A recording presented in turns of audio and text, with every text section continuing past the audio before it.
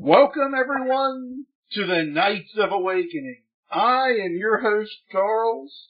I've got with me Justin. Whoop, whoop. I've got with me Alethea.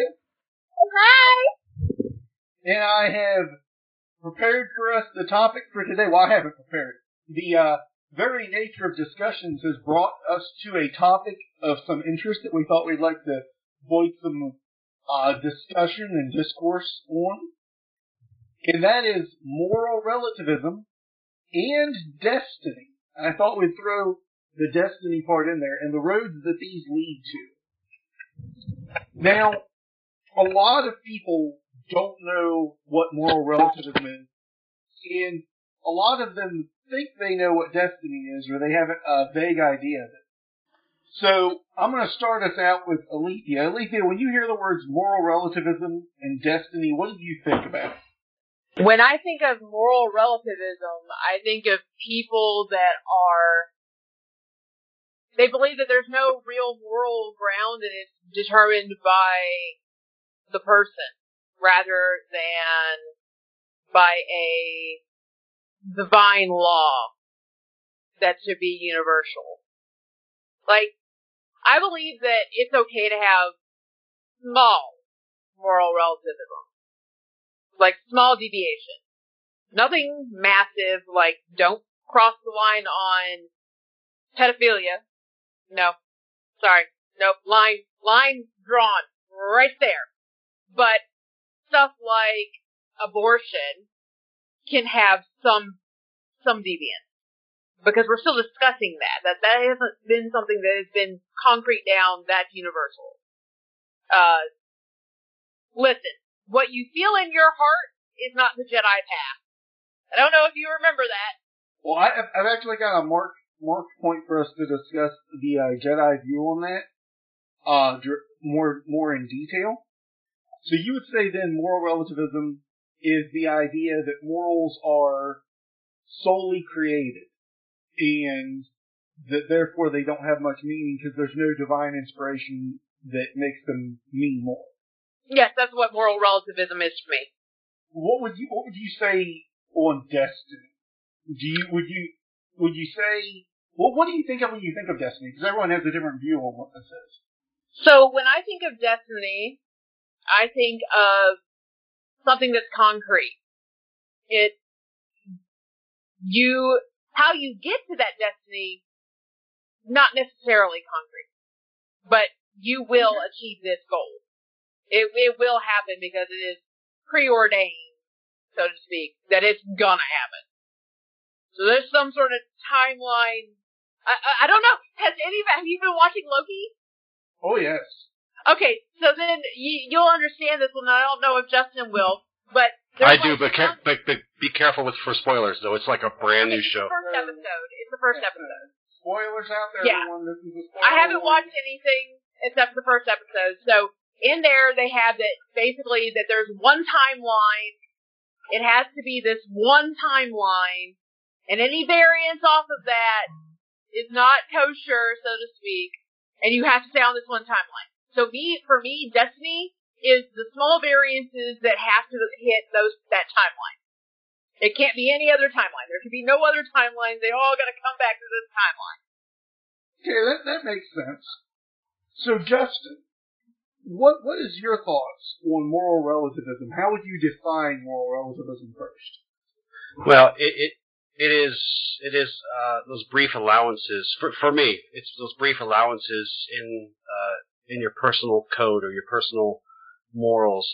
Not to be confused with ethics, by the way. Ethics are something a little different than morals. But for example, somebody steals a bag of bread because they haven't eaten in 4 days. I think that's something, that somebody could make an allowance for versus, as Ali said, somebody who's, blatantly abusing a child sexually or something. Those are two big, far off extremes, but, as that discussion came up that spurred us on, it was, what about this? What about that? What about this? What about that? Well, there are clear lines in the sand. I think there is some room for relativism. But I think there has to be a clearly defined line. So for me, there are some allowances I make.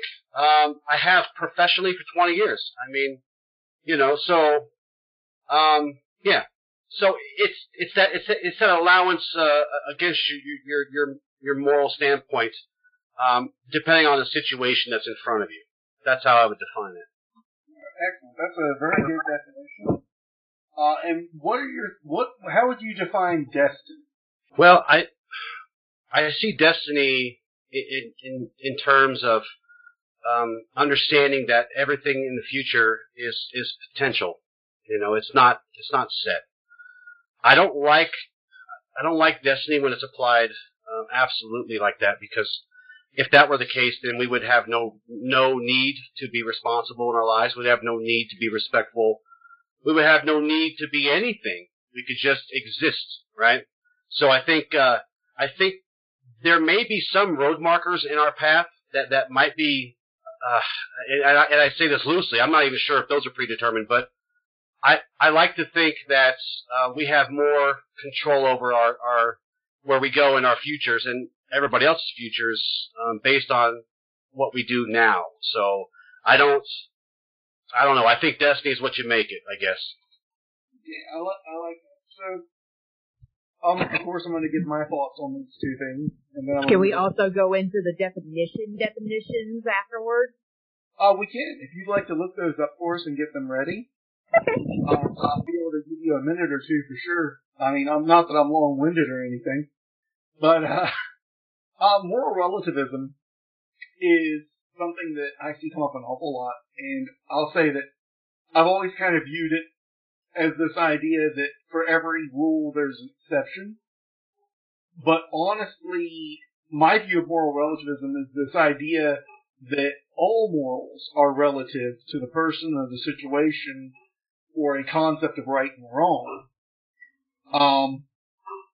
So I personally, when I see the concept of moral relativism getting brought up, it definitely gets my attention, because generally speaking, my definition of moral relativism is the idea that all morals are relative.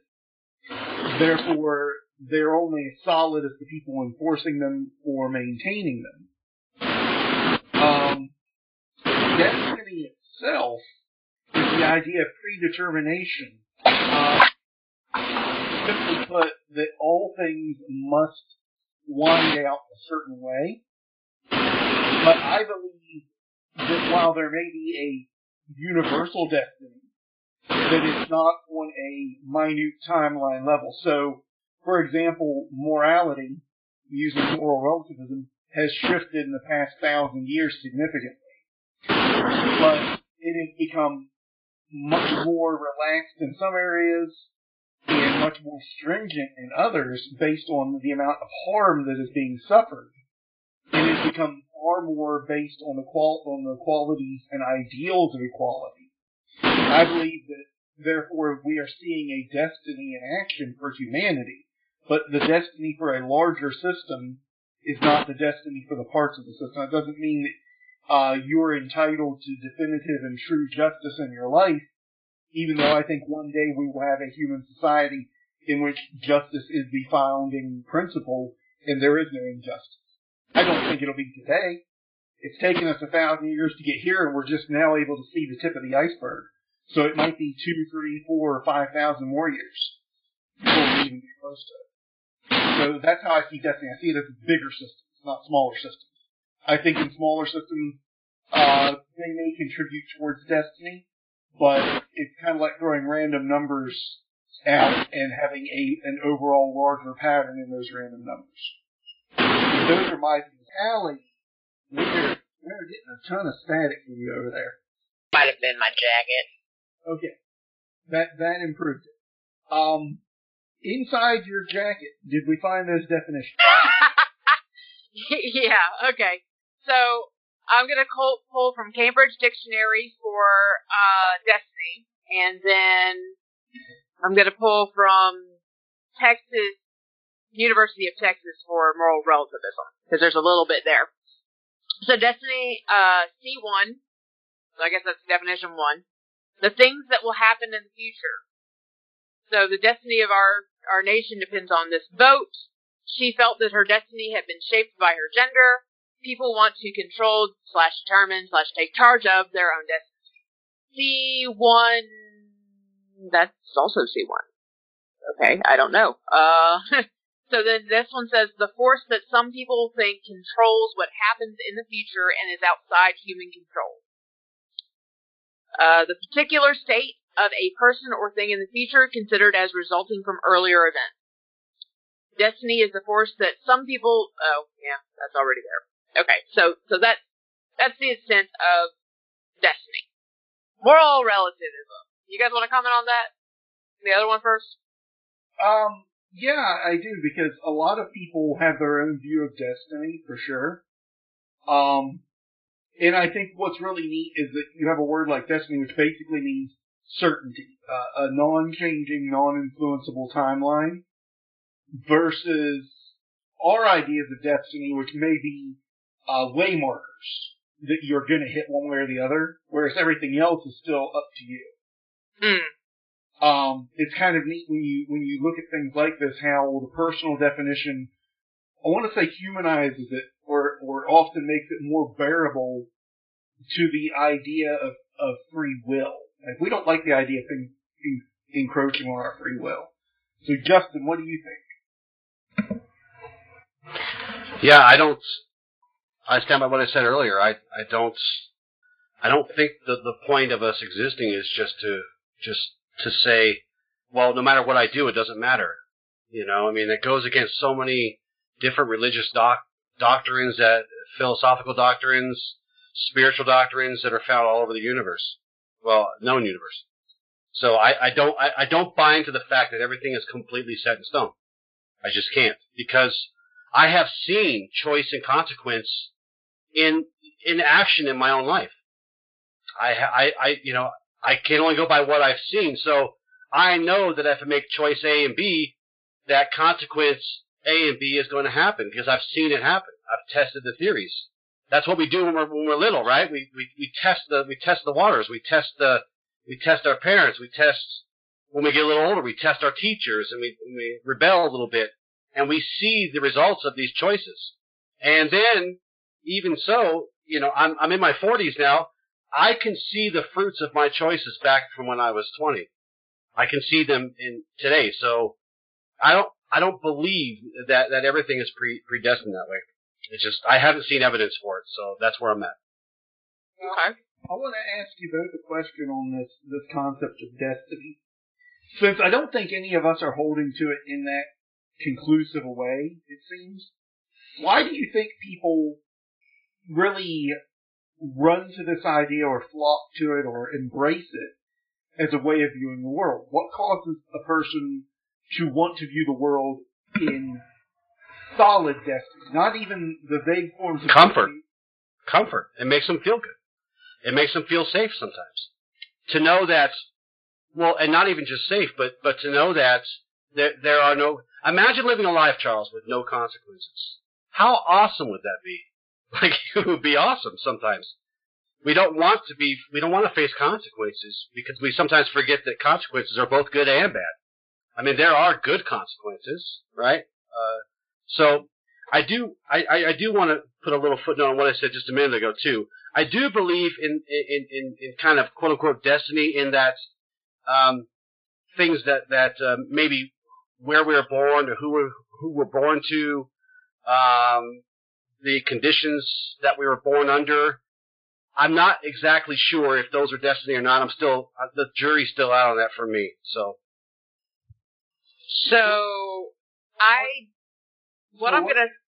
okay. Sorry, go ahead. Well, I guess what you're saying is you don't know if you believe in destiny, you certainly do believe in circumstance.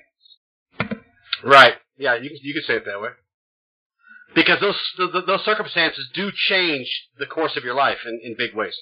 You know, I mean, you know, so.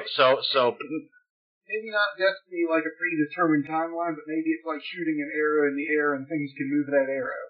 Well, some of us are definitely more fortunate to be born where we're born, to who we're born, and how we're born, versus others. So, you know, if someone could take comfort in saying that's destiny, I was destined to be born here. I was destined to be born to these parents. Sure, I could kind of wrap my head around that, but yeah. Okay. Allie, what was it you were going to say? So my view on this is, one, my answer to your question, Justin, and obviously it doesn't have to be your answer, but I think that that's also circumstance, that you're born to whomever. I don't believe that that's destiny, simply because there are too many souls in the world, and too many that are born to different circumstances. And I think that, and to me, that ties into what I believe as to why people want to believe in destiny. And that's because there has to be something that explains this. It's the same reason that people say God controls every little aspect of a Christian's life. And I don't believe that either. Yeah. It certainly feels more comfortable, I think, to do that in a lot of ways. Yeah. I recall. Or just a reason to laugh it off because it's just ridiculous. How could I possibly be in this situation? Because if you believe that if you're constantly told everything that happens to you is because you got there. You did it to yourself. That's not always true. Some people just can't get out of their situation no matter what they do. Some people cannot, either due to a disability that they're born with, they just can't get out of it. Yeah, that's exactly right, and I think that's why there is room for some moral relativism in my life, because I have to make those allowances sometimes, right? Yeah, I mean, yeah. I definitely can see where you're both coming from on that. I really believe that that's the reason why people want to believe in destiny, is because if destiny doesn't exist, why the hell is life the way it is? I think, just one other little point, I think, as in all things that we've discovered over the years together, that we start having a problem when people go, really extreme one way or the other, and that's where we start finding the problems in philosophy and in maybe religion and spirituality. It's when we go all the way to one side or all the way to the other. Yeah, and just so it's clear, I am speaking from the perspective that it's a defined, this is always going to happen, not from the loose terminology that we had presented earlier. Yeah, and we can see that. I mean, I in my studies, I find that ideal of absolute destiny, in a lot of different philosophies and a lot of different religions and a lot of different spiritualities. And it does exist. Those ideals do exist for people. I just think they're a little too extreme when they're taken all the way to absolutism. Have you guys noticed that the ideal of destiny specifically generally comes from societies and time periods when freedom or the ability to better oneself directly is lesser or non-existent in some instances? And the good example I'm going to bring up, and no one will expect me to bring this one up, is the Sword in the Stone. It is a time frame in which you are born a king or you're not born a king. If you're born a king, you will be king regardless of any other circumstance. A story that was a way of people understand that if they were born a farmer, that was it. They were a farmer. They would not become a king. They're not destined to pull the sword from the stone. No, that makes sense. And we see a lot of modern myths that try to break that down and even retell that story in the sense of you can't be king until you're ready. Right. Or we see what-if stories. What if Arthur had not drawn it? Who would have stepped up? So the idea being that destiny is a role that has to be filled, but not necessarily by this guy, or this girl, or that girl. That it's a point in time that has to happen because it's a major turning point, an event that has been anchored. So a partial destiny event. Yeah. How does that, is that the Doctor Who thing? He says something to the effect of there are points that you cannot change at all. They have to happen. He said that, and I always thought it was a little cowardice of him to believe that there was something he couldn't change. But I like Doctor Who, and I also I have a weird view of Doctor Who. I think Doctor Who is actually your story. It's my story too. The whole point behind the entire series is that we're actually all the Doctor in a different reincarnation, but we've lost the memory. That's why it becomes so very personal for us, because we could have been the Doctor. And you've got to be somewhat of a fan of it to take that viewpoint, because the second or third Doctor did lose his memory. So you have an entire series, an entire season with the character without memory. So I've always that is a Doctor Who type thing. I've read a lot of time travel fiction, and a lot of time travel fiction anchors in on this idea of predetermined anchor points. So yeah, it's in a lot of fiction. It's not just Doctor Who. That's true. Still, Doctor Who's the one that came to mind. Yeah. Well, what about Back to the Future? You know Hey, what? Charles. I was about to say he's going to say something about Back to the Future. Hey, Charles. Father, can a man really change his stars? Yes, William. If he believes enough, a man can do anything. That's a quote from a Knight's Tale that really strikes home for me my understanding of destiny, because he was born a Thatcher's son, a nobody, a whatever, and he ended up becoming a knight because he acted like a knight, because he did knightly things, not because anybody had made him a knight up until, of course, the end. But yeah, he changed he changed what they thought his destiny would be. And that's kind of my point. We're in a modern era where what you're born to does not completely determine who you're going to be and what you're going to do. So the stories we even write about those past periods, we write through the lens of the modern view.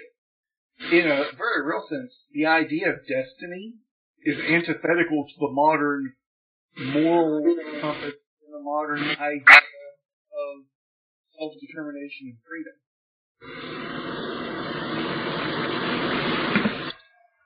Yeah, I mean, it's definitely scarier. It's scarier to have to make yourself responsible for a lot of things that you do and say, and the things you think, and the things, words have power, thoughts have power. These things are our responsibility.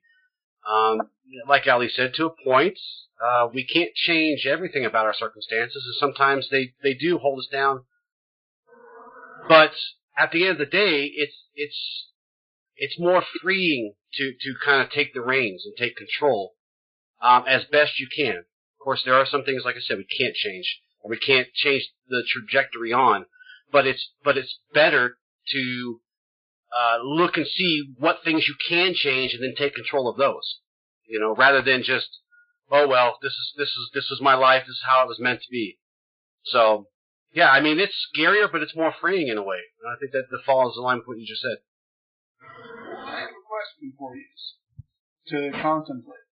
If we're wrong, what if we're wrong and destiny does exist? We're playing our parts, whether we know it or not.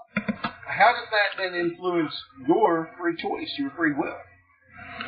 Well, it doesn't, because maybe I'm not smart enough, or maybe I'm not enlightened enough to wrap my head around how every little thing that I've done was already written down somewhere. So for me, I'll have my mind blown. I'll be surprised, Charles, when if that happens. if some greater power were to come down and descend from the heavens and tell you, look, it's all been written, and when you tell them, no, it's not, they'll be like, yeah, we already knew you were going to say that. Right. Change the way you act, assuming that higher power was part of the plan already. Right, and assuming that after it says that to me, I just stopped doing anything just to test the hypothesis. If that was written down too, then I mean, sure, nothing would change for me, because if this is all predestined, then I'm doing my part, I guess. I want you to ask me what am I thinking right now. Yeah. If you can't tell me what I'm thinking, then there's nothing to say that you didn't write it. So you didn't just say, yeah, we knew you'd say that. That's why. That's a conditioned response. Of course you would know I would say that. Right. That's why I have this theory about the Loki show. I have a theory that I'll share with you off air, because it's probably a bit of a spoiler. But remind me to ask you about the time time, varying authority when we get off. Yeah. Anytime I see it stands for Tennessee Valley Authority. So we've discussed the destiny, morality in general would be the next thing I would like us to kind of hit on. I cannot hear. There you are. Oh, okay. Let me read moral relativism from ethicsunwrapped.utexas, the letter U for university, texas.edu, so you know it's official. Moral relativism is the idea that there is no universal or absolute set of moral principles. It is a version of morality that advocates to each her own, and those who follow it say, "Who am I to judge?" Moral relativism can be understood in several ways. Descriptive moral relativism, also known as cultural relativism, says that moral standards are culturally defined, which is generally true.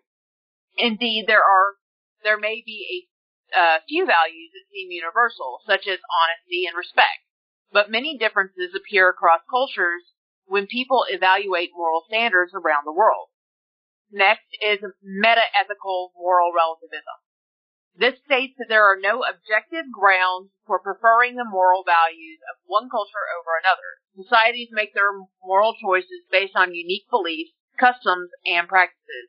And in fact, people tend to believe that the right, quote-unquote, right, moral values are the values that exist in their own culture, which I would argue is exactly what the individual who sparked this was trying to say we adhere to as Americans. Next, you have normative moral relativism. It's the idea that all societies should accept each other's differing moral values, given that there are no universal moral principles. Most philosophers disagree, however. For example, just because bribery is okay in some cultures doesn't mean that other cultures cannot rightfully condemn it. Moral relativism is on the opposite end of the continuum from moral absolutism, which says that there is always one right answer to any ethical question. Indeed, those who adhere to moral relativism would say, when in Rome, do as the Romans do. All right. I like that definition. So here's kind of my question. I'll make sure I word. Well, there's a few definitions there, but that gives us a good grounding to work on. So thank you, University of Texas. Let's for a moment take the thought experiment. Let's assume that morals are relative across all cultures, across all things. Does that in any way, or if it does, how does it change your own view of morality? What does it do for your sense of moral self? Or is it a non-factor? We'll start with Justin. I've gotten to the points in my path where I've decided that things like morals and ethics, although they come from different places, character is what I use to describe my overall moral or ethical stance on things. And when I mean character, I'm saying, it's just kind of the sum total of ethics and morals. So I generally act the same way no matter where I'm at. And this is why I personally follow sets of ethics that are kind of rigid, and heavy on things like responsibility, respect. Because I like to stick to the more universal things. Because that way I don't get myself in trouble. If there are some nuances, let's say, I don't know the example. I guess let me use the example I used in the topic, child molestation. I am not enlightened to the point where if I went anywhere else in the world and I was witnessing a child molestation, that I could not do something about it. I would probably be beheaded or killed or whatever. I don't know if that's ignorant of me or not. I don't care. So my moral stance is pretty much what I carry around. What you see here, what you see on Facebook, what you see in the books and the things that I do, and what you hear on the shows, what you hear in real life. You guys know me. Not much changes for me, does it? Nope. No, it doesn't. You are who you are everywhere, all the way down to your fiery temper. Yep. Which I love it because and it'll sound funny to people, well, why would you be so happy to see your friend who's your inspiration for calmness get angry? Because it shows people that you are you. They just they got to step on the lion's paw to get the lion's teeth. Yeah. So when I view things like moral, when we talk about morals, I automatically go to character, because ethics are something that come from outside, like codes or oaths or standards of conduct.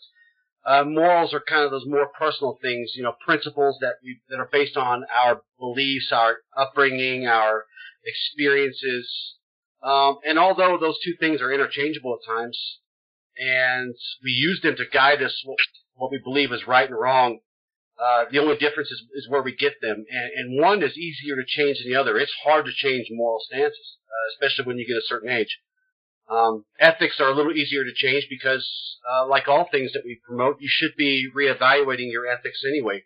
You should be reevaluating everything from time to time to see if you're still, promoting the things that you believe in. But so I go back to character, the sum total of these things, because that way I'm always the same guy. I believe in the same things, no matter where I'm at. I'm not influenced so much by these kinds of morals to the point where, because I always want to be responsible. I always want to be respectful, no matter where I'm at, because the more universal you are, the better off you're going to be, I think. Now, what are your thoughts on this? If moral relativism is a truth, morals are not a solid thing, how does that change your view, or does your view change at all with it? So look, you know what? Hold on. I have an ethic for you. Let me read it off here. I'm sorry, it's virtue. You do not need to agree with someone's religion, their nationality, their career choice, their dress, or anything else for that matter. Tolerance is not about agreement. It's about showing respect for the freedom of a person's choices, and to respect their choices until let me put some lines under that. So it comes down to, like a little inverted pyramid.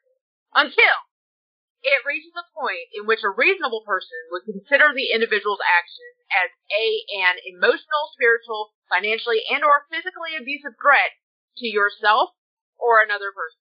So listen, I respect that people have the ability to choose their morals, but you better not cross the line where you're going to hurt somebody, be abusive emotionally, spiritually, physically, or even financially. Because that, I don't care what your morals are. Your morals mean nothing to me at that point. You have crossed the line. And I will absolutely be elitist in that. That is our value. And if nobody knows what I am reading from, that is a direct quote from the document, not the book, the document, though it is in the book, the document, the Jedi Compass. And she clarifies that because a lot of people get confused and think the book is the document. The document is a handful of pages that lays out an agreed upon standard by major players in the Jedi community from the time it was written. In 2013. And the book is a compilation of works that are centered around those agreements. Written in 2015. Or released in 2015. Yeah, written through far before 2013 for some of the documents. It was written, it was anything written between 2005 to 2015 that fit into the sections.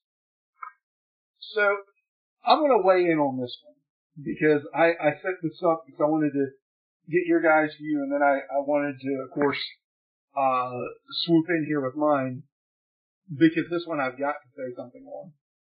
So, moral relativism, I believe that all morals are relative. But I also believe that the simplest of morals, which has to do with a question of causing harm versus not allowing harm to be caused, is the core of all morality. So, by recognizing that most morals are relative, 99.9% of the time, most things are not my business. Now, I said 99.9% 99% of the time. So that 0.1% in which another person's action is causing harm, but it's still within their morals, it is within my moral structure to not care that it's relative, that my morality is no better or worse than theirs. I'm still going to intervene. And that's under a concept that what I have been inspired by is an ideal of a guardian mentality to protect others and to do so in a way that serves rather than rules.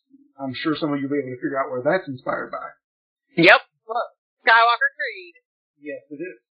And within that, I recognize that if I am moving to a mentality of I will rule over them instead of protecting someone else, that I've already stepped over my own bounds. My morals, in that respect, that's where my morality is in that. Now, I have my own codes of conduct and my own morality as to how I deal with people, and it is very scalar with the type of person I'm dealing with. If the person is noble and of good character, as Justin said, then I try to reflect that in my interactions with them. I won't lie to Justin. I won't lie to you, Allie. Someone who I know is abusing their spouse and I'm trying to get information, I will say whatever I need to get the information that I find useful. If I can find a way to trip that person up or cause them difficulty, I don't have any moral compunctions at that point because they've not earned a degree of respect. So I would say my morality... Okay, so just a quick semantics question. Would that qualify as a moral or as an ethic? Technically, ethics are what society creates and morals are what you create internally. So I have almost no ethics whatsoever. I don't care what society says at all. Which means I also don't care what your society says. Or anyone else's. If you were raised in a social paradigm that allows you to beat your child half onto death, I don't care. That's great. And by great, I mean I don't want to use the word that it inspires on the air because I'm trying to cuss less. But that is where you're at, and it is my moral imperative, my personal directive to protect that child. And if that means I get on the phone with CPS while you're doing it and you don't notice the phone in my pocket, well, oh well. I promise I'm not recording. My promise has as much meaning to it as the person I'm giving it to. To you guys, it's steel. It's stronger than steel. To a person of ill will or ill intent, I promise not to use a weapon. Let's put some quotation marks around that. I promise to come unarmed. You know, and that's where I get into my moral relativism. I don't recognize morality as being solid in that respect, but I have a component of severe respect that determines how I interact with people. Then I have a morality based on the concept of protecting others from harm, as well as trying to do less harm myself. When I fail in that, I attempt to do better the next time and to find some level of redemption through my next series of actions. So that's how I deal with the whole morality thing. So the idea of subjective morality, it's perfectly fine. It doesn't change what I do. I never believed that I was right to begin with. I just believe that I'm going to do what I do. So, here's my thing. The idea that moral relativism is probably a better methodology of viewing the world completely negates all the great things that morality has brought for us. For example, let's talk. So no one really knows what day we're recording this on, so I'm going to go ahead and lay it down for you. We're recording this on Juneteenth. Juneteenth is supposed to celebrate the liberation of black people from slavery, the Emancipation Proclamation, which also celebrates us becoming all equal in America. Or, well, supposed to be all equal. Taking the first steps towards true equality. Yes. taking the first steps towards true equality. Obviously, Lincoln's been gone for quite a while, and we still haven't fully gotten there, which is why this day is so important. This is the first national holiday. This is the first day that, the first Juneteenth is a national holiday. There we go. Per President Biden. So, my thing is that without, or if we had moral relativism and we allowed that to govern who we were, if we did not have a degree of, no, you have to move the culture this direction towards morality, in which case this would be something that considering what Lincoln said and why he did it, he said, I believe that God wants the black man to be free. Like, he came to this conclusion from a sermon that he was listening to while his son, at his son's funeral. And so that's how he came to this conclusion. So this was a divine revelation to him. So to him, it would be moral absolutism, that we get rid of slavery. Without the idea of even toying with the idea that there is moral absolutism, we would not have this day. We would not have this day at all. Because people were all in that whole morality is relative, and, you shouldn't, anybody can really believe what they want. We shouldn't treat anybody as being bad, in which case we'll get to that Taoism line, if I can find it again. But, because that's a little bit more nuanced and whatnot, and I'll explain it later, but I'll explain why I also don't like it, and why it's not Jedi. But still. And I keep hammering on the Jedi thing, guys, because the person who started this started coming back with Jedi shouldn't this, Jedi shouldn't that, and so I'm like, no. I got a section set aside for that, by the way. Okay, yeah. If I may. My point is, without some degree of believing that that there are some morals that are universal and should be treated that way, we wouldn't have this day.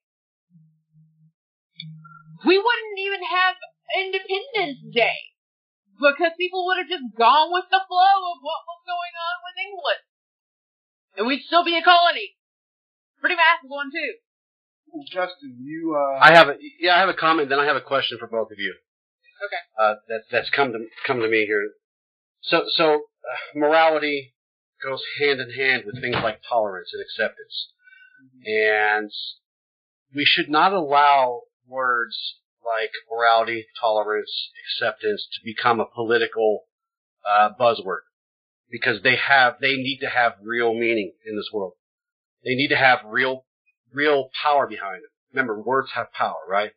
Mm-hmm. So to understand tolerance and acceptance is not necessarily always agreement, but it is simply the act of allowing things to live in harmony with one another. That is ultimately what we should be striving for.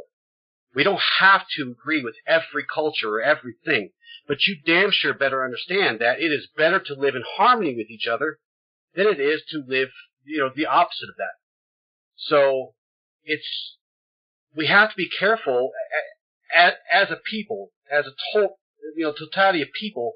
We have to keep fighting to keep things like tolerance and acceptance and morality and these things out of the hands of the buzzword Olympics, because that's really where things get really crappy. Like the word Nazi. 10 years ago, if you said Nazi, holy crap, that was really, really, really bad. Now that word means nothing, because it's been just used like a buzzword so many times. We see that a lot in metaphysics, we see it a lot in spirituality, where these buzzwords have just destroyed the power behind words. So tolerance and acceptance are important ideas, and they should be used to gain harmony with each other. Despite what's happened in the past, we should acknowledge those things and move forward better together. So, my question to you guys is this: something has hit me that where when we think of destiny and morality, doesn't morality kind of destroy the idea of destiny? And I'll ask you like this: if we have to make allowances day to day based on situations morally, doesn't that mean that destiny didn't exist, where we have to change the flow of the course of somebody's path or the full course of our own path because we're making these allowances and acceptances for ourselves and others? Yeah, I would absolutely agree with that. Which is why I don't believe in destiny. I look at it as this. If destiny does exist, assuming that it does, and I'm operating as I normally would, then that's already as it's meant to be. If destiny does not exist, and I act as if though destiny will take care of things for me, and I'm wrong, then I allow evils and terrible things to exist that I could have opposed or otherwise rectified through my normal course of actions as a person who tries to do good in the world.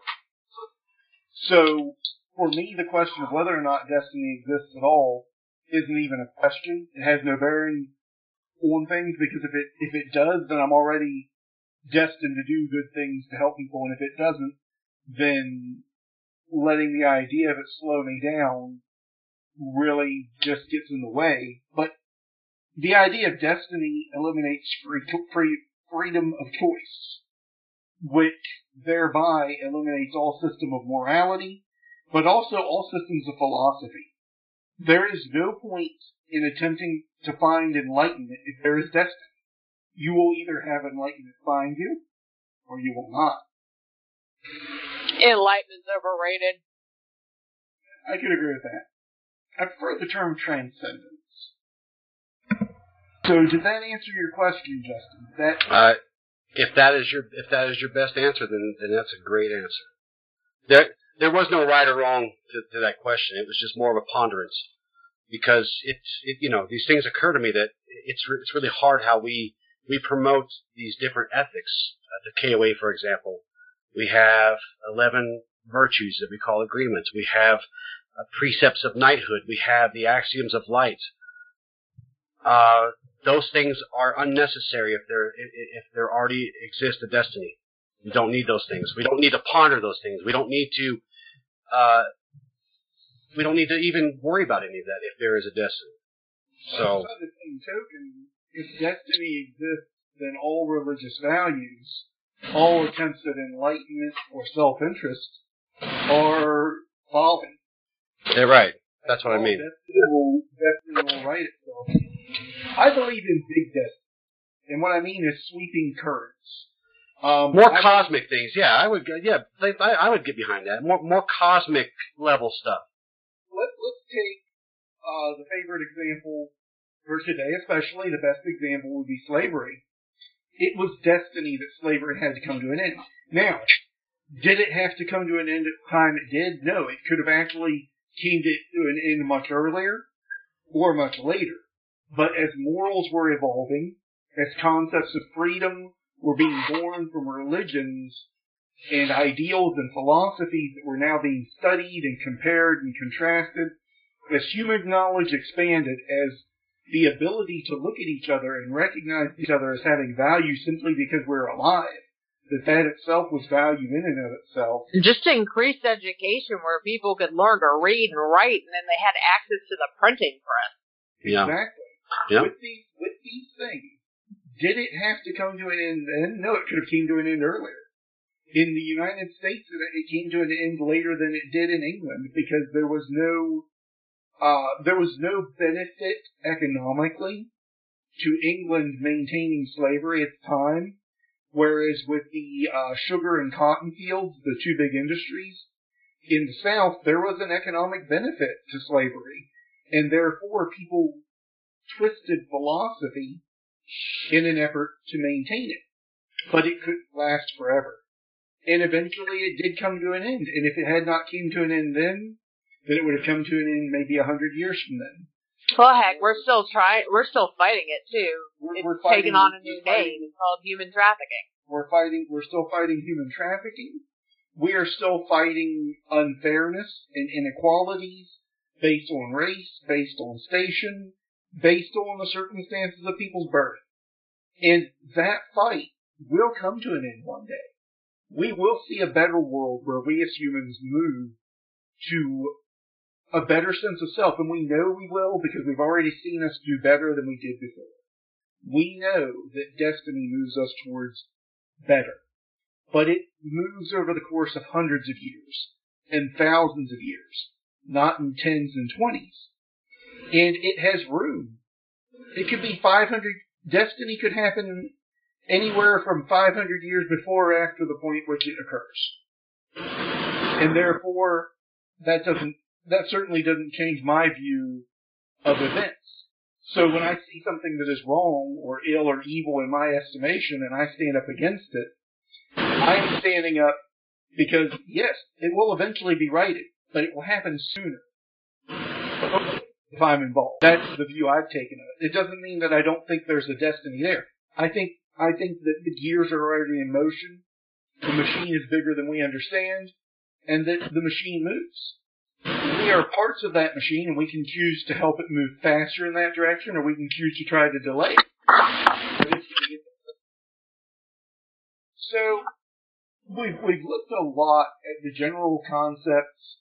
I want to ask you guys first, the nightly view. Jedi view will come second, the nightly view will come first, but you can mix these if you'd like. Because I think we're moving kind of to the close of this. From the nightly view, from the Jedi view, these topics, what does it inspire in you, and what message would you want to give the world as to how it can deal with this the most nightly and or Jedi way? So we'll start with Justin. So, you want me to hit on...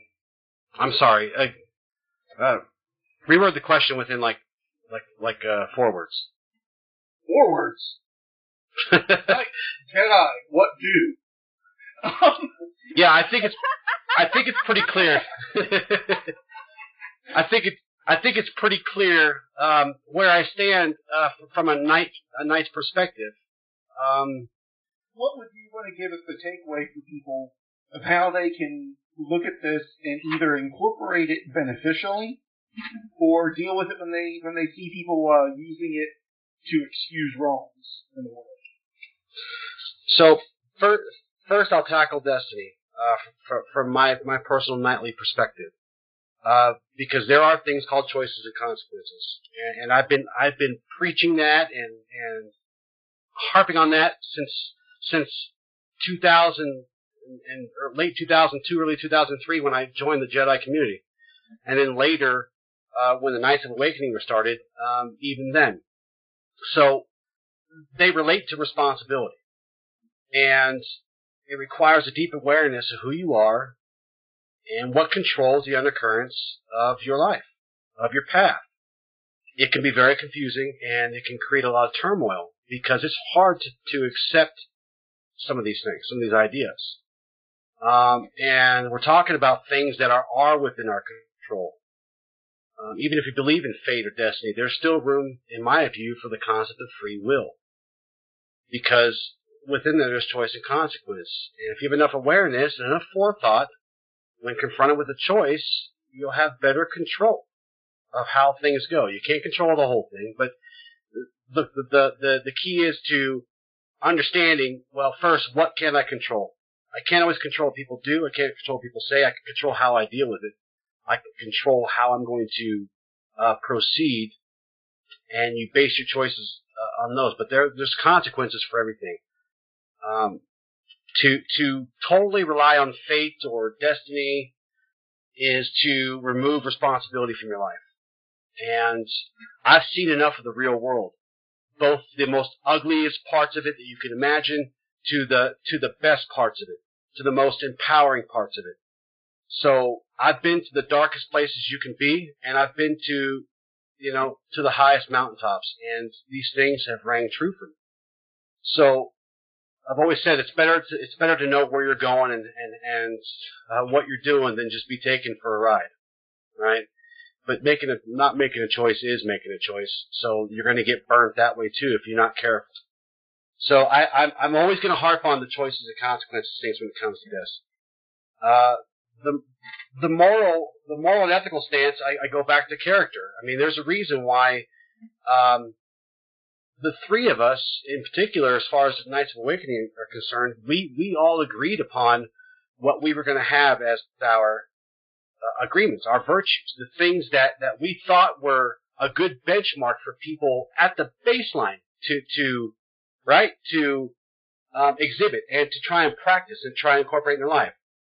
Responsibility, respect, family, courage, mercy, justice, hope, grace, generosity, nobility. We agreed that these things should be included in everybody's life. That's my moral stance on it. That's where I'm at. You know, these ethics that we provide are provided in an attempt to help people be more morally sound. Now, I know that sounds kind of sanctimonious and it sounds preachy and it'll probably turn people off, but that is where I am in reality. I follow those things. I wouldn't expect anybody to follow something that I wouldn't do myself. And we set the bar kind of high on some things, Charles and Allie. I know we do. But that is to encourage us to be better and to not reach enlightenment, as we don't like that word sometimes, but to grow. And if we grow a little bit better every day, then that's all we can do. Let me say, I think anyone that those virtues or agreements would turn off or away from the message or ideals, good. They're probably best served somewhere else in terms of what they're going to get out of Knights of Awakening as a group or the ideas we present.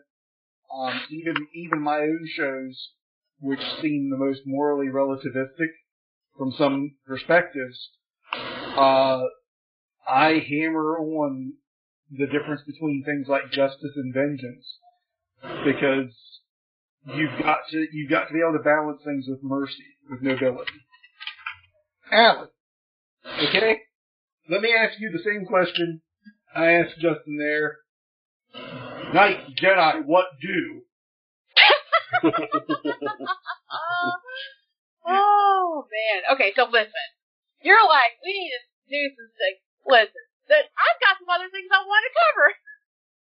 So let me first start out with just, yeah, go ahead, cover them. Okay. This does not have to be, you don't have to answer just, that's why I said literally the question, Knight, Jedi, what do?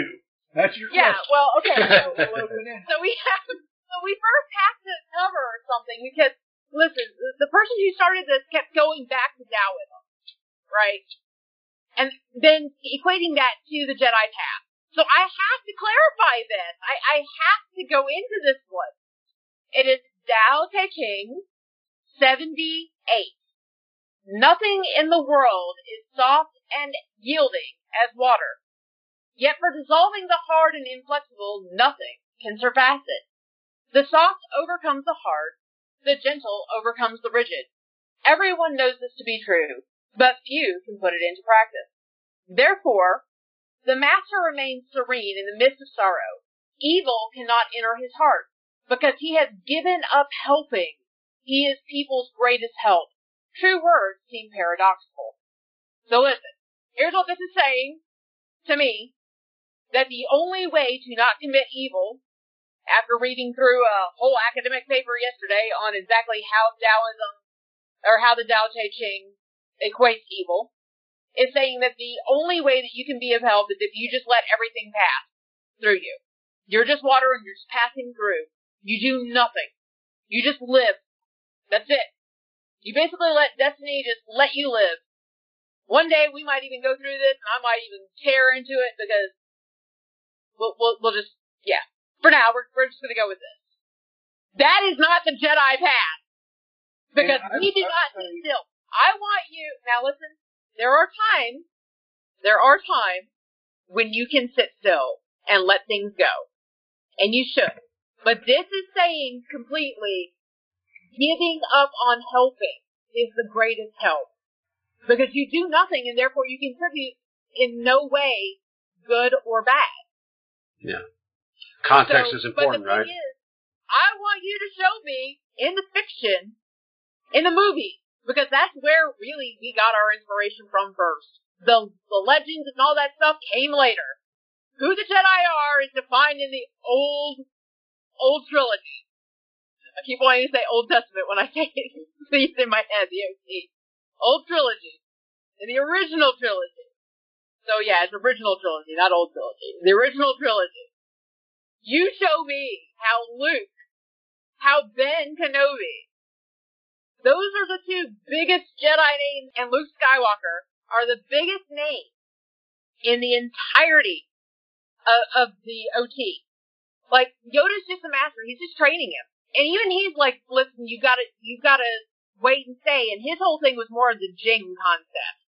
But When you watch Avatar: The Last Airbender, how the Earth King was talking about Jing, like that's more what Yoda's going with, the Jing concept. But he is teaching. Huh? But he is teaching, which is an active thing. Well, yeah, and that's fair. Yeah. So, but my and point he's teaching based on the context. See, that's what our friend failed to mention was that context matters. He wasn't taken in the context of the thing, and that's what you're alluding to. I think. Go ahead. Right. Jedi don't sit still. We actively help. And if it wasn't for Luke being part of the rebel forces, Vader would have never turned from the dark side. And let's just act Disney, okay? Let's just Likewise, get rid of Disney. Without Luke employing some moral relativism, No. Vader wouldn't have been fucking. No, he is not employing moral relativism. Because when we're talking about moral relativism from the perspective of what he was talking about, I'm talking when he gave Vader the benefit of the doubt at the end of his life. Yeah, that's not moral relativism. Okay. So if you're talking the movies, the Jedi were literally absolute against Sith. Absolutely. They killed them whenever they encountered them. They didn't try to talk them out of it. That's more ethics. I would say that's more ethics. We're gonna have to agree to disagree on that one, because morally the Jedi found the Sith to be intolerable. Reprehensible. Yeah, like they had to be killed. I mean, Mace Windu tried to kill the Emperor. Anakin killed Sith Lords. Obi-Wan killed Sith Lords.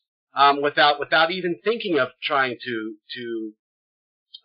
That's true, but that's why I'm going just OT. Okay. I'm just talking OT. That is the. Well, when you say movies, you gotta be careful, because nowadays the prequels are just as important to most people as the. But anyways, go ahead. Sorry. Yeah. No, we were founded on the principle of the OT and some of the role playing games. So that's where our foundation is. That's what inspired everybody. In fact, for the majority of the early community, they hated the prequel, especially Jar Jar. So, really, that is our inspiration. That's where we came up from as a community, was the OT and a small collection of role-playing games that helped define it further, the values and the ethics behind them. Their whole purpose was to become heroes, not sages. Not sages. It's supposed to be the hero's journey. Not this from Taoism, where you're doing Wu Wei. Wu Wei is important for when you're employing it in terms of Jing. Which, you guys don't understand what Jing is, you just need to watch all of the Avatar. And you'll figure it out. There's it's towards the last book or whatever, and the king explains it. There's neutral Jing, there's positive Jing, there's another kind of Jing. With Jing. Yep. But that's how you properly employ it. It's in the sense of Jing, not in the sense of just do nothing. Yeah. Context is important. It really is, because you know what? Towards the end of that conversation over at our discussion group, it started to become clear to me that we were misunderstanding each other in terms of Ashla versus Bogan, or dark versus light versus evil and darkness. Darkness is in many ways a different thing. When I'm talking about darkness, I'm talking about imbalance. I'm talking about disharmony. I'm talking about corrupted thoughts, or things that lead to self-harm and stuff. I wouldn't, in other words, I wouldn't classify things like self-harm as evil per se, but it's definitely dark versus light. So it's what I was trying to get across was that context matters. Because the comparison was, spanking versus molestation. That is not even in the same galaxy. That's not even in the same universe. One of those things is an interpretation. The other one is an absolute evil. And I think almost everybody on the planet would agree, that one is evil versus the other one's more subjective, but there are degrees, right? So, I think context is important, and we lose that when we don't understand how the power that words carry. So, like for example, don't attach yourself to that which is wicked and unjust. If a thought or deed is not in union with the precepts and principles of light, then stand away from it. Ashla is light. Light is harmony. And we kept coming back to the balance. We kept coming back to harmony. Well, evil is not harmony. Evil is actively engaged against harmony. Remember, tolerance and acceptance is harmony. Those aren't evil. If you're actively discriminating against your neighbor, and you're doing things physically or mentally to them to cause them pain or agony, that is not acceptance, tolerance. That's the opposite. That's evil, right? So I think context is really, really important. If you tolerate evil, then you're enabling it. Period. There's a lot of things that I'm kind of, gray on. I like to think deeply about things, but when it comes to like actual acts of evil, there is no tolerance, no acceptance. There is a line, with some things, and what gets me about this, about what you're talking about, how we should just flow with it and accept that'll get you so far until evil is at your door, and then you're wondering to yourself, how did I allow this to happen? Well, because you tolerated it. Yeah, and even at that, now I don't remember where it is, but the Tao Te Ching actually talks about how one of the things that you're supposed to avoid is increasing suffering for others. It's like in one of them. And if you actually, and this is kind of something that Charles and I were talking about last night or today, I don't remember. We talked about this last night and today. But we were discussing that Taoism is not limited to the Tao Te Ching. There are philosophers and other people who were masters and whatnot, and they define morals and values and ethics. Like, the Tao Te Ching doesn't actually talk anything about the sexual practices that Taoists have, because, they actually have, this whole formula of mysticism around them, where you couldn't ejaculate for so much, and then there was this idea that if you had, and guys, it sounds crude, but if you had sex with younger women who were virgins still, you could increase your life. There was this whole mysticism craziness around it, and in which case, the more I read on it, the more I have to wonder if I really dove into it, would I really find Taoism to be a good theology? But the point is, and I don't know either way. I only read little bits here and there. I don't know a lot about Taoism. I know about the Tao Te Ching, but that's about it. But everybody limits it. When you limit it to this one document, like it's the only Bible that's there, you're completely missing out on all of the stuff that, Judaism. Judaism is not just confined to the Old Testament. They have, what's the name of the book? Torah? No, not the Talmud. The Talmud. Yeah, the Talmud. So they have an entire thing of Talmud. And it's not just one. There's a couple of them. And it's supposed to be huge. It's all written, extra information to go alongside what's in the Old Testament. It's extra commentary. Yeah. We see this everywhere. Even, let's take the Jedi community. Some orders, and I'm talking past and present here, some orders favor the prequels over the old trilogy. Some hated the movies and went strictly on the expanded universe books. Some used only video games, and some, there are a lot of different sources for these things. So you can't just go by one thing. You can't just say, oh, well, this, and this. Here's the interesting part. The three of us are similar in a lot of ways, but we are different in some of our philosophical leanings and some of our philosophical, mystical understandings of the world. And our beliefs and ideas are a little different, yet the three of us can come to terms with a set of ethics that we believe will help people grow and help people be better to each other, right? So, like the KOA, for example, we have a lot of different types of influences. We choose to pick the parts to focus on the parts that make us similar. We don't allow ourselves to be burdened by the things that make us different and hold us down. I'd like to make a note, if I may, real quick. There are a lot of sects, that's S-E-C-T-S in case my microphone blurs it, of Taoism that are very diversified in their viewpoints.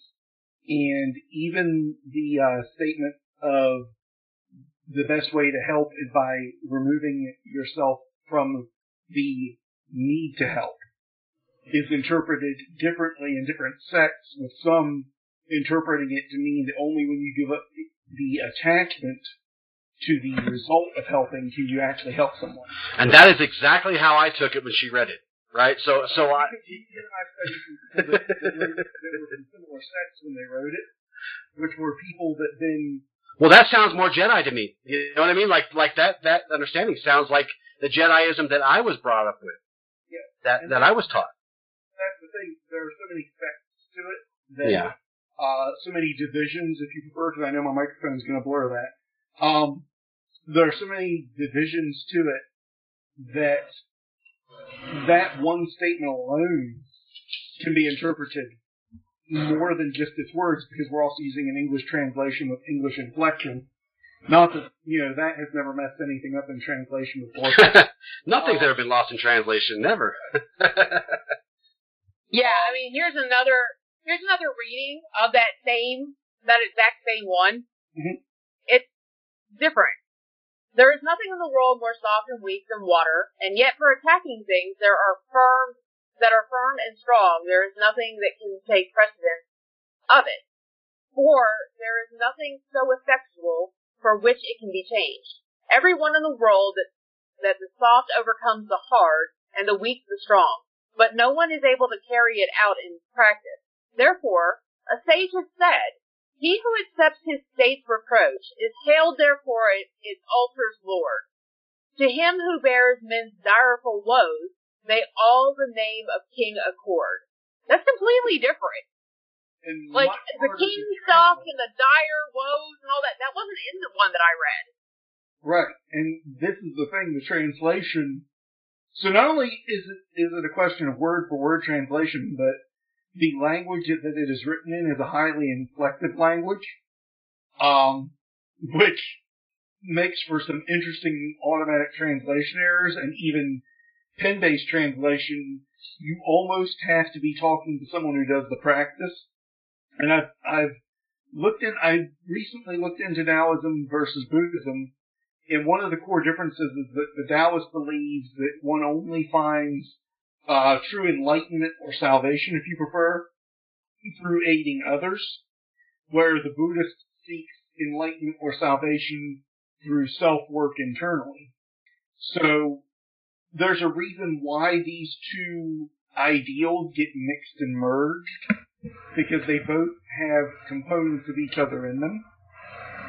The philosophies have been intermixed countless times through history. There is a sect of Buddhism that is balanced. So if you want to take that into account with it. We actually have an official position based on what she just read and what we've been talking about within our axiom number 38. And it reads, release what you think you know, for fixed ideals and a hardened mind are poison. Let go of judgment and remain open and accepting to all possibilities. For every situation, there is an available solution. Sometimes it is not readily observable. Stay calm and have patience. The answer will materialize. Yeah. Even if it means cutting off a person's head. Exactly. All possibilities.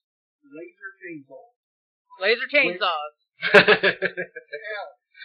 hit on Taoism. And how it's not Jedi to take it the way that he was presenting it. I think that's a good point to raise. Did you have anything else you wanted to add on this? Or do you feel you've kind of hit the core components that you wanted to? I want to sum it up. Sum it up. Jedi are heroes. We actually act we don't sit still. Unless it's needed. I'm going to give my thoughts now, and then I'm going to see if there's any last words we have before we go. My thoughts on this, from just a purely knightly view, removing the more specific Jedi component. I think you can't be a knight and sit on your hands, and I think as a knight, the idea of destiny is almost profane. If destiny is a cement block, it can never be chiseled into anything else. Hear, hear! From the knightly perspective, there is a big difference between moral relativism and moral laziness. Moral relativism works as an ideal when one does the work to understand where morals come from, what their basis is, and why an action is right or wrong. This is what would be called objective moral relativism, where you look at the concepts of harm versus help and try to find right action through that. The contemplative moral relativism, when one uses moral relativism only as an allowance, it goes against all of the knightly ideals. Oh, yeah. There was one other thing I wanted to hit on. I'll let you hit on that, and then I'll hit on the Jedi side of that. Okay. Go ahead. So the other thing I wanted to hit on, it was brought up that Americans specifically believe that our morality should be the only one that gets pushed. We're not the only country that does that. I just want to point out that we've got several countries trying to tell us what to do, too. Don't sit there and sit on your high horse to me like, oh, it's just America. Nah, it's all of us. We're all sitting here trying to push on our morals to other people. Just saying. We're Americans. We believe in hot apple pie, the flag, and fireworks on the 4th of July. Well, no, I really don't like those things my dog. We only believe in 2 things. You thought you were getting 3, you're only getting 2. Why? Because no, seriously, every country, every culture has the idea that it's right. We are known for being louder, but that's also because we have one of the highest populations and the largest media presence, because we have the largest media empires. The largest media empires, it sounds like you're going to be louder than everyone else. There are protests in other countries against certain things that we have done. There are protests in other countries for the things we've done. There are protests in other countries for things that are being done there. Yes. No country is without conflict. Yeah, and if you want an example, a benign example, I will give you a benign example. Everybody believes America should have free health care. Yeah. And everyone's sitting there and like dogging on us because we don't. I'm not going to make a statement of whether or not we should have free health care. That is not this discussion. My statement is that everybody's trying to push us to do it. I mean, yeah, we have people internally trying to push us to do it too. But obviously there's a huge enough push away from it that we haven't gotten it yet. So people are being told from other countries that we need to follow their model. I'm just saying, it's not just us. Oh yeah, there's a big push in both directions. And internally, there is a big pull in both directions where it becomes almost a religious debate. Yep. And a lot of times it comes down to dogma and rhetoric on both sides more than facts and figures, for either. And I'm not saying that it's wrong or right. I'm just pointing out that we're not the only ones that do it, and I'm sick and tired of hearing we're the only ones that do it. Just say, we're not the only ones that do it. My thought. The whole UN exists. Yeah, there you go. The whole UN exists to try and tell other people, even though they're ineffective, to try and tell other countries what they should and shouldn't be doing. Yeah. That's international. We just happen to hear more about what Americans are saying. And everybody complains about us doing it to them. Doesn't mean that they don't do it to us. Very well said. No one gets to take the moral high ground. Sorry. Okay. I'm off my pedestal on that. I seen that.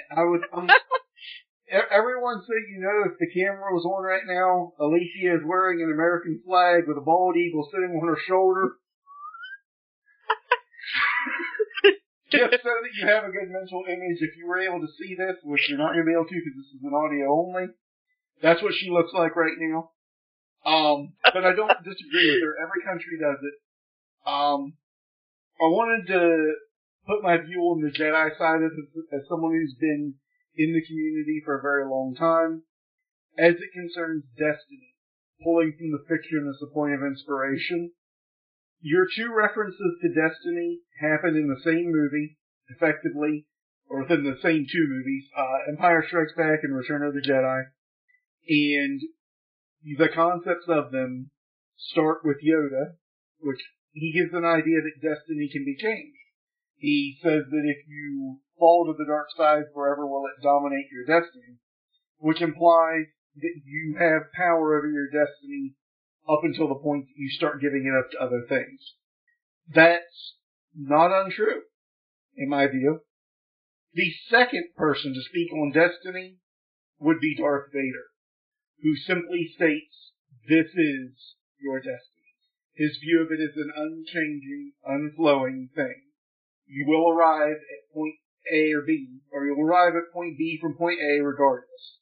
You can only delay the inevitable. That's the two views of destiny. One is very loose with the idea that you guide it and direct it until you give up power to something else to do so. And the other is that it's set in stone. So you've got your Jedi and your, at the time, they didn't call them Sith, they were Dark Jedi. The term Sith didn't show up till later. You have your Jedi and your Dark Jedi view. You take that, if you're in the community listening to this, for what you will, as to what you think destiny should be. There's an idea of a guiding force. There's an idea of it being able to be trusted. But there's also an idea that it can very just as easily be controlled and manipulated by what you become within it. I would say, from personal experience, viewing the world, that it's pretty accurate. Once you start letting powerful, negative emotions become your daily, once you start letting them control every aspect of your life and your actions where anger is the only thing that moves you, then eventually it's the deciding factor in what you do. It dominates your destiny. Still your destiny to choose. You can still turn away from it. I have yet to see anyone whose destiny is so set in stone that they can't come back from evil or that they can't move towards good. I've seen people, though, that make regrettable choices. And that's a personal view of it. But using the fiction as a way of getting into it. So, I gave my last set of thoughts. Anything in closing? Oh, well, I had one more thing to say. Okay, one more. So, it sounds like I've been harping on this person. Mostly because Charles didn't take... Well, okay, so Charles was told right before the beginning of this whole thing that he was going to be the person that was moderating. So it's not his fault that he didn't hit the points that I wanted to hit. I was thrown in the deep end and I was told good luck. So I had to keep referencing back instead of hitting the points because I'm like, well, this is where it came from. But no, by the end of it, or towards the end of it, you actually see where the individual said something to the effect of they recently returned from California and were helping people who were refugees and whatnot, but they didn't see any other Jedi doing that. So there's a couple of things I want to hit on here. One, it shows that the person is not actually acting on any real ill intent. Just because somebody has an understanding of moral relativism does not mean that they inherently are going to be a bad person. There is, in the Jedi path, the redemption arc. We see that with Vader in the OT. And so, from what I understood of what their position was that a true Jedi should not be close to the idea that there could be redemption. And that I agree with. That said, I will also say that they did kind of make a judgment on what the Jedi in California do. They were like, I didn't see any California Jedi out there helping people. I think it's wrong to assign what someone's ability is and what it's not. Not every Jedi has the ability to get out there and help people due to, like, I know somebody who happens to be in California who who probably could help in that same capacity if it weren't for certain disabilities that they have. Some of them have restrictions by what they can do. You don't all have the ability to just strike off and financially be stable to go and help people that are refugees. There are all kinds of things, and we can't look at it from that perspective. That said, I want to take the time to make an announcement that an old project Rosalind Johnson and I were working on is going to be revived. It's called Jedi Can, and we're looking to build it up. It's not just me and Rosalind doing it. It's a number of Jedi leaders across the community who have come together, and we're starting to talk about it to help people that are impacted by disasters. We're going to start in the U.S. because that's the easiest model to first build, but we're hoping we'll get volunteers from other countries that we can draw from and help them set up the same kind of model, hopefully, if we're lucky, by the end of the year. So, I just want to say that we are finding ways that we can do the impact people, but just because somebody's not doing it right now or going out to disaster zones right now, you don't judge them on their Jedi-ness by what they are and aren't doing. You don't know what their circumstances are. They're doing what they can with what little they have. And some of them don't know what they can do. They're still learning what they can do. So I just wanted to put that out there. That also means that I'm also saying don't judge the person that inspired this talk by the points that we've hit on, because that conversation it's based on ideology and understanding, and there's information that gets mixed in any communication. Even when we're talking like this, it gets lost. So there is redemption, and that did seem to be more of what that person was talking about in the thread, was that you should be open to the idea that there is redemption that can happen. But yeah. Okay, so anyways, I'm off. I'm off now. You can close it out now, Charles and Justin. Alrighty. Justin, anything in closing? Yeah, a couple things. Let's see here. I made a couple notes. The perspective I'm coming from is one from a Knight of Awakening, right? Not a Jedi, not a knight, not a metaphysician, not the sum total of all the things that I am and that we are together. A Knight of Awakening. A Knight of Awakening is a warrior in totality. We come from all different kinds of backgrounds, all kinds of different beliefs, practices, and we're bound by a set of principles, axioms, intentions, actions, virtues, which we call agreements. The title of knight defines someone who serves above self-interest. A knight uses talents and skills to serve a higher purpose, one that transcends beyond the self. A knight for us is both a martial warrior and a spiritual sage.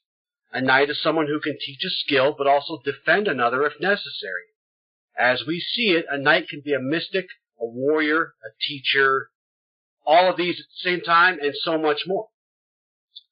We call them agreements instead of virtues, and the reason being is that knights in the modern day are not born. They're forged. They embark on this path with an intended purpose. They take this journey by choice rather than circumstance.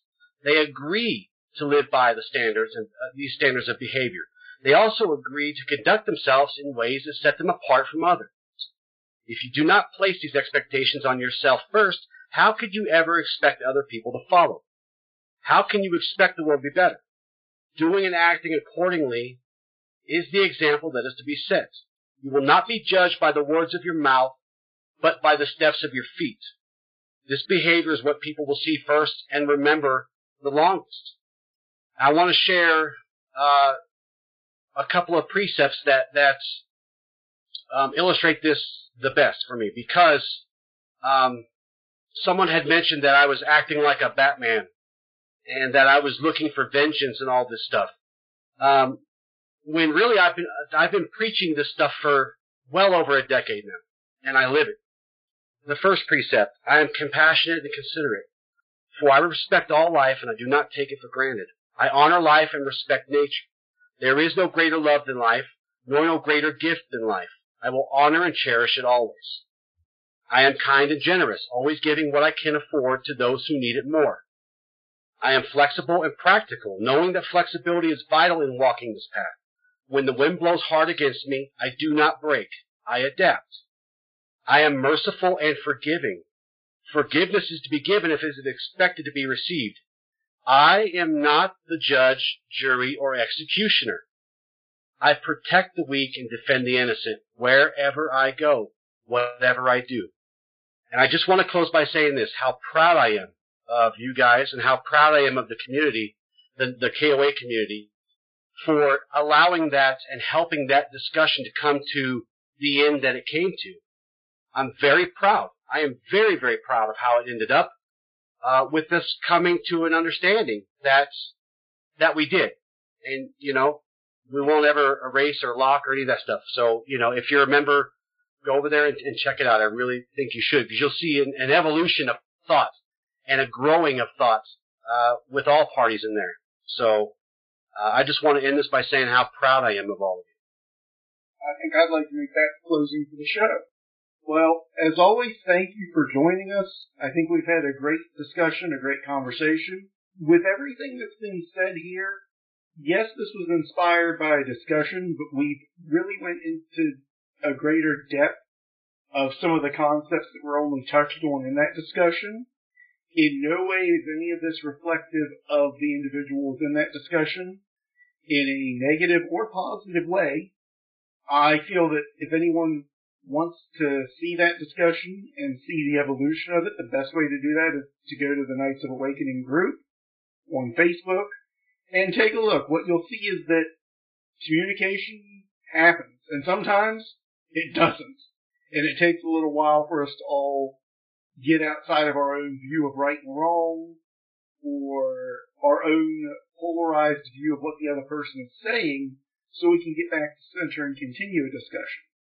I'm very proud of everyone, just as Justin is proud of us. I'm proud of both Justin and Alethea, as well as the members of the Knights of Awakening group, for the way it was handled. We are one of the few groups where we can get into these deep philosophical discussions and come out the other end still sane and functional and better for it. And I think that is a big part of what it means, at least in the group, to awaken the knight within.